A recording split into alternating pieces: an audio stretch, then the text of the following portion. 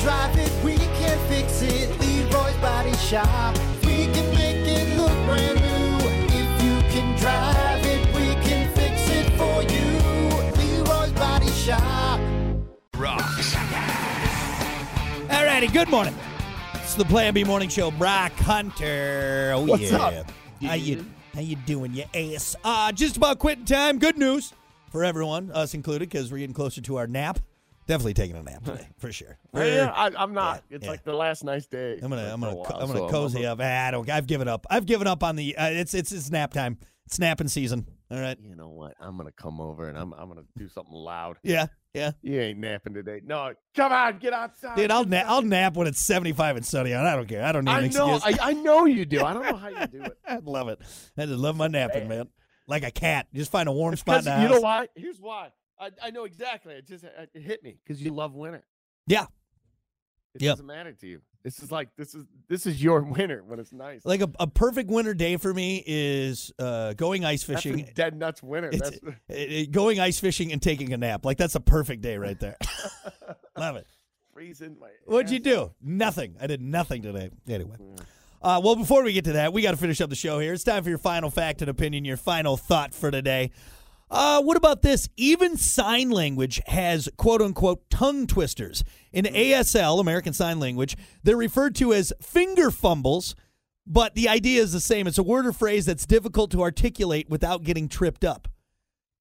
Interesting. Dude, sign language. Oh, geez. Sign language. I found a video, and I just blew my ears out watching it. But that's interesting. Dude, sign language is a trip, and I've learned a little because a big thing with parents nowadays is to, like, teach your kids basic sign language, like more, or like milk. Like, my daughter would sign milk, which is just, it's like, it looks like you're squeezing a cow teat, basically, right? Sign language is wild, man. And I know a little bit of it from back in school. They would teach you a little bit.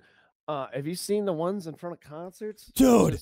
Like the the best one I saw was the one at like a Busta Rhymes concert. And he's sitting there, he's just staring at it. And even Busta Rhymes is like, damn. Like, I mean, he's she's like getting it. looking at her like, she's killing it. Like, here's what's crazy, Hunter. I mean, obviously the whole thing is it's a whole other language. But think about all the words we're saying right now. There is someone that knows the finger motions and hand gestures for everything that's coming out of our mouths. That's wild. Yes, and you know who it is? Think about this. Coco, I think his name is. The chimpanzee. He knew, like, or she. Was it a he or she? Anyway, she.